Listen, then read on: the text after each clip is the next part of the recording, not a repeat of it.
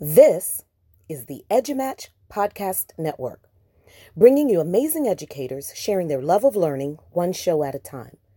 The EduMatch Podcast Network is proud to support this show and many others. Find out more at edumatchpn.com.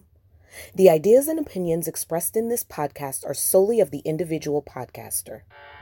This is TLC Ninja, a podcast for teachers by teachers about classroom innovation.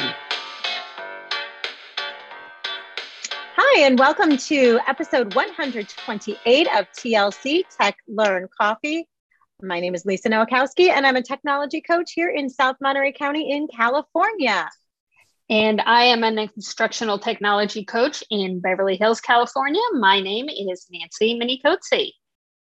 And just as a reminder, we have a 15-minute format because ain't nobody got more time than that. No, we don't, but we do have time for a coffee fact. Did you know that a French naval officer by the name of Gabriel Declieux introduced coffee in Martinique? He wanted to bring one of the king's coffee plants over there. The king didn't want him to take one because they were valuable. So what did he do? He stole it, and he kept it alive through storms, limited water supplies. He shared his water with his little coffee plant. He's kept it safe during pirate attacks. And now when you go to Martinique, there's a lot of coffee there. So we are grateful to him. Our guest today is Bonnie Chalette, and she is going to be talking to us about supporting teachers through coaching. So Bonnie, thanks for coming on. Tell us a little bit about yourself and who you are, what you do. First, I want to say 128 episodes is crazy. You guys that's dedication. And then I came on this podcast because Lisa was my mentor for the Google Innovator Program. She was amazing. She made me a better educator. I am a instructional technology facilitator, which is a really long name, or tech coach in Baton Rouge, Louisiana, in the East Baton Rouge Parish School System. We are a district of about 40,000 students and about 6,000 staff members. So I support right now about 11 schools. We kind of have it divided up among our team.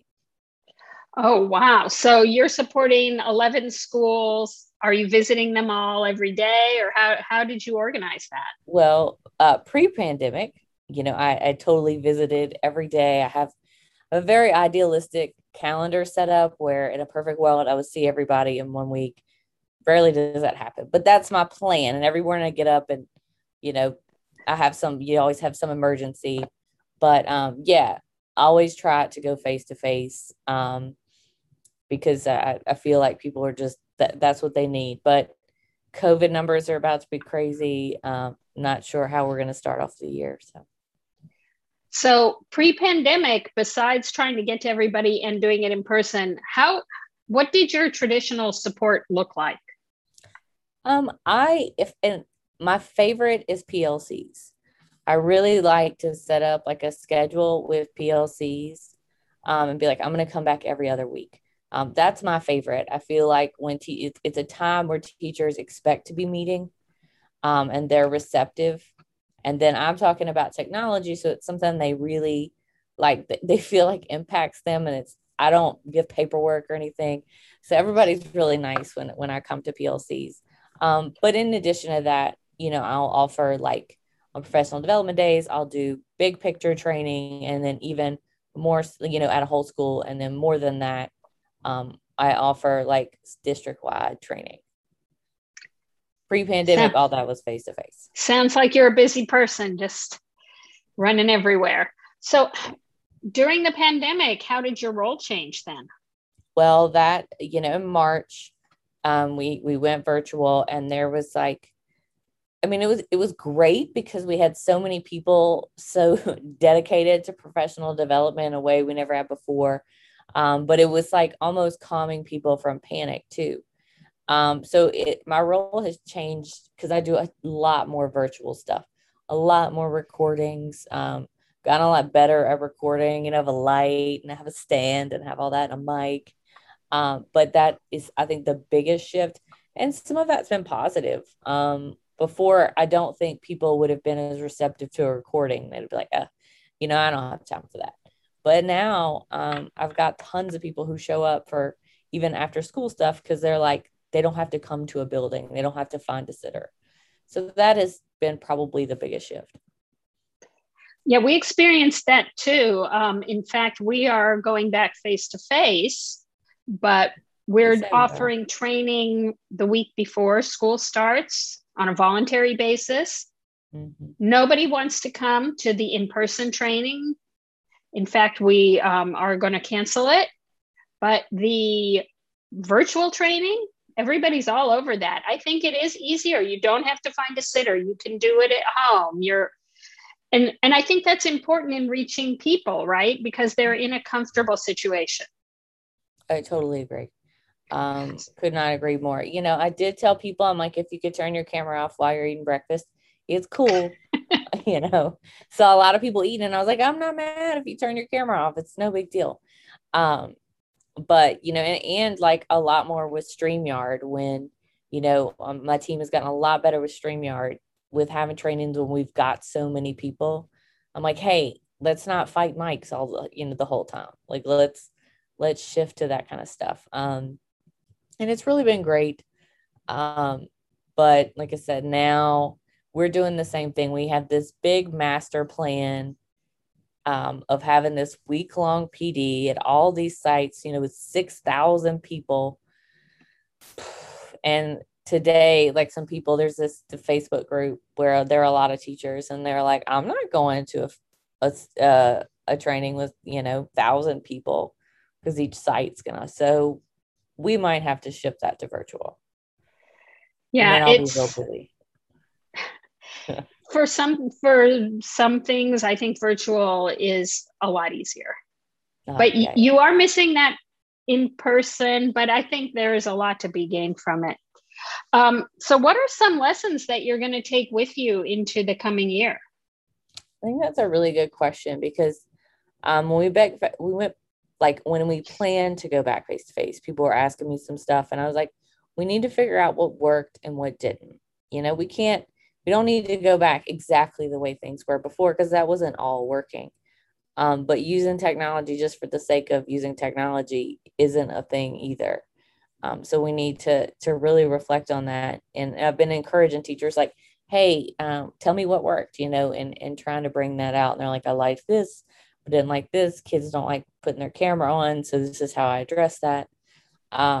So in the coming year, like I said, I can't emphasize enough about like the recordings, but also like I was really surprised that at every school we have like a designated school technology person. Like it's my contact.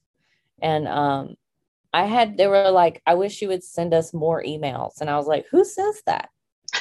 But they were like, the stuff you send is really useful. And, you know, you always send, like, I'm obsessed with IORAD, you know, like a tutorial with it. And I was like, so you want more emails? And they're like, yeah. They're like, from you, because you always hear our problems and then make something to address it. So that's something in the coming year I really want to work on. It sounds crazy, but more emails and like more communication directly with my STFs and teachers. Yeah, and IORAD is a great tool if you're not familiar with it. You want to explain a little bit about what it is? It's the most simple program to make tutorials. It's an extension. You click on it, and then you do whatever you need to do on the screen. It records you when you click on the button again to stop it. It makes step-by-step tutorials. Like back in the day, you know, we had to make screenshots, no more, and it'll put big pink boxes where they need to click, and you can add audio and music and even like blur out your data. It's really great for tutorials that you can make in a minute. And the other thing that I really like about it is that you can have people walk through the process. Yes. Sorry. And you click a button to forward through each step. Like they can look at it on their own time. Yes. So it's great. So is that one of the tools? I know we were going to talk a little bit about how you get trust of the tech reluctant teachers. Hopefully there aren't a lot of those left. Is that one of the methods that you use, or? Yeah, I try to call them late adopters, you know. But it takes like a lot of kindness and a lot of patience. And I'm like, I'm here, I got that.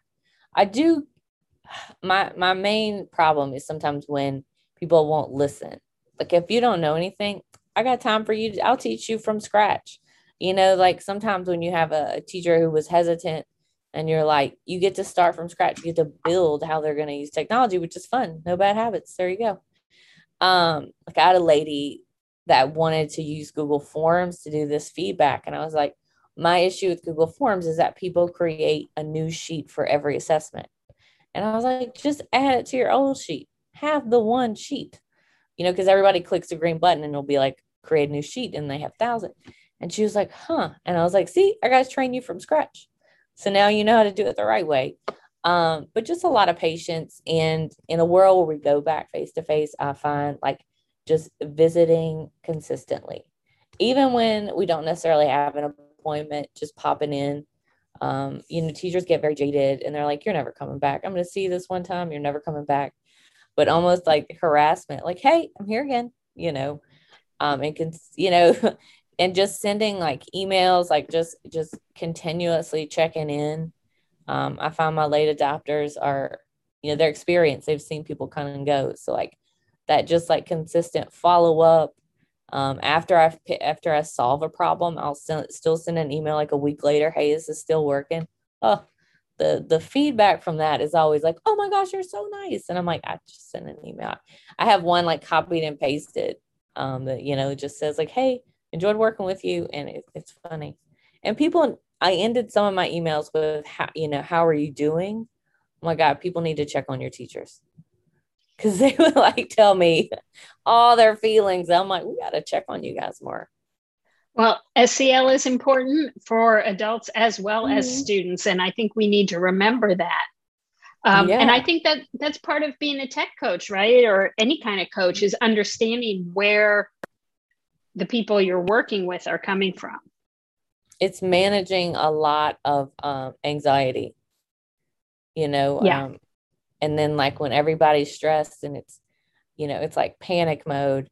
Like if we go back virtual again, I'm not ready. I'm not mentally ready. I got to get in my mind space because it's a lot of panic, and I get it. My whole family's educators, my mom, my aunt, like everybody. So I've lived on, vacations in the summer, hearing about this and that. And they keep me grounded. I'm the only one that ever left the classroom, and they remind me of that. They're like, well, you don't count what you do. Like that's what my mom said. But now she's like, okay, things. But it is, it's a process. I think in my district though, because it's so big, that's my biggest, is just continuously following up. Follow up is key, and it is challenging when you're in a big district or you're supporting many schools. Yeah, I got to make a note.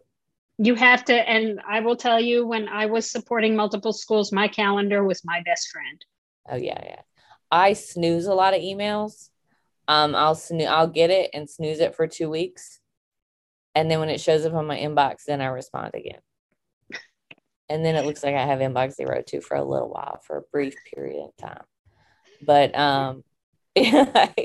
but yeah, so then I'll be like, oh, let me check in with her. So I do that a lot, like with people that I help. I'll take that last email and snooze it, and then when it shows up again, I'll be like, hey, let's talk again. That's a great suggestion. What are some other tips or tools? We talked about IORAD, and snoozing emails is a great way to remind you to check in with people. What other things do you do or suggest other people try? I have time built in my calendar for today's emergencies. Was that my 1 minute? That was our 1 minute timer, so perfect. Yeah. Yeah. So I have time built in. I feel like we build our calendars and we build it every minute. And I'm like, no, something's going to happen every day. Like you need to have a block that's like today's fires, and if not, you can work on something else. I think one of the things I use the most are Bitly's. I'm always sharing resources. And I feel like I'll give the teachers a Bitly to open it. I'm like, hey, star this document. You're going to need it later when you open it. And teaching them that, I'm like, hey, let's come back to that. So they can always know where to find me and where to find that information I gave them. So I know it sounds simple, but sharing out information is so difficult. And I'm always surprised by what people like. One year I made, just the beginning of school, I made it was a table, it had 10 things. It just was like Bond's favorite things. And it was 10 things, and it explained it. It told you how to log in, and it had like a tutorial. People loved it. And I was like, this is not the most amazing thing I did all year, but it was so simple, and people liked, like, broke down. Logins are always logins half the battle. So it showed them how to log in and just examples of how to use it. It was so short, and people loved it. It's crazy. I think it must have been easy to access, right? Exactly. And so that user-friendly, right? That teachers love that stuff. Sometimes your jazzy slideshow isn't what they're looking for. They're just looking for something simple that they can, always go back to. I do love my jazzy slideshows, but they're fun to make. Yeah. I'm obsessed with Canva, the most obsessed with Canva. Canva is great. It's so good. Well, thank you so much. And thank you for being our guest, and to our listeners. Anytime. Oh, we're excited. This is going to be great for all our back to school tech coaches. So thank you for listening. If you enjoyed the show, please leave us a comment to let us know. Our comment question is, what is the best advice you have ever gotten from a coach, educational or otherwise?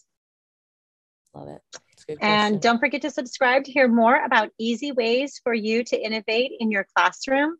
And please help others find us by rating us wherever you are listening to this podcast. If you would like to be a guest on the show or know someone who we should have on, please visit tlc.ninja and complete the contact form to let us know. Thanks.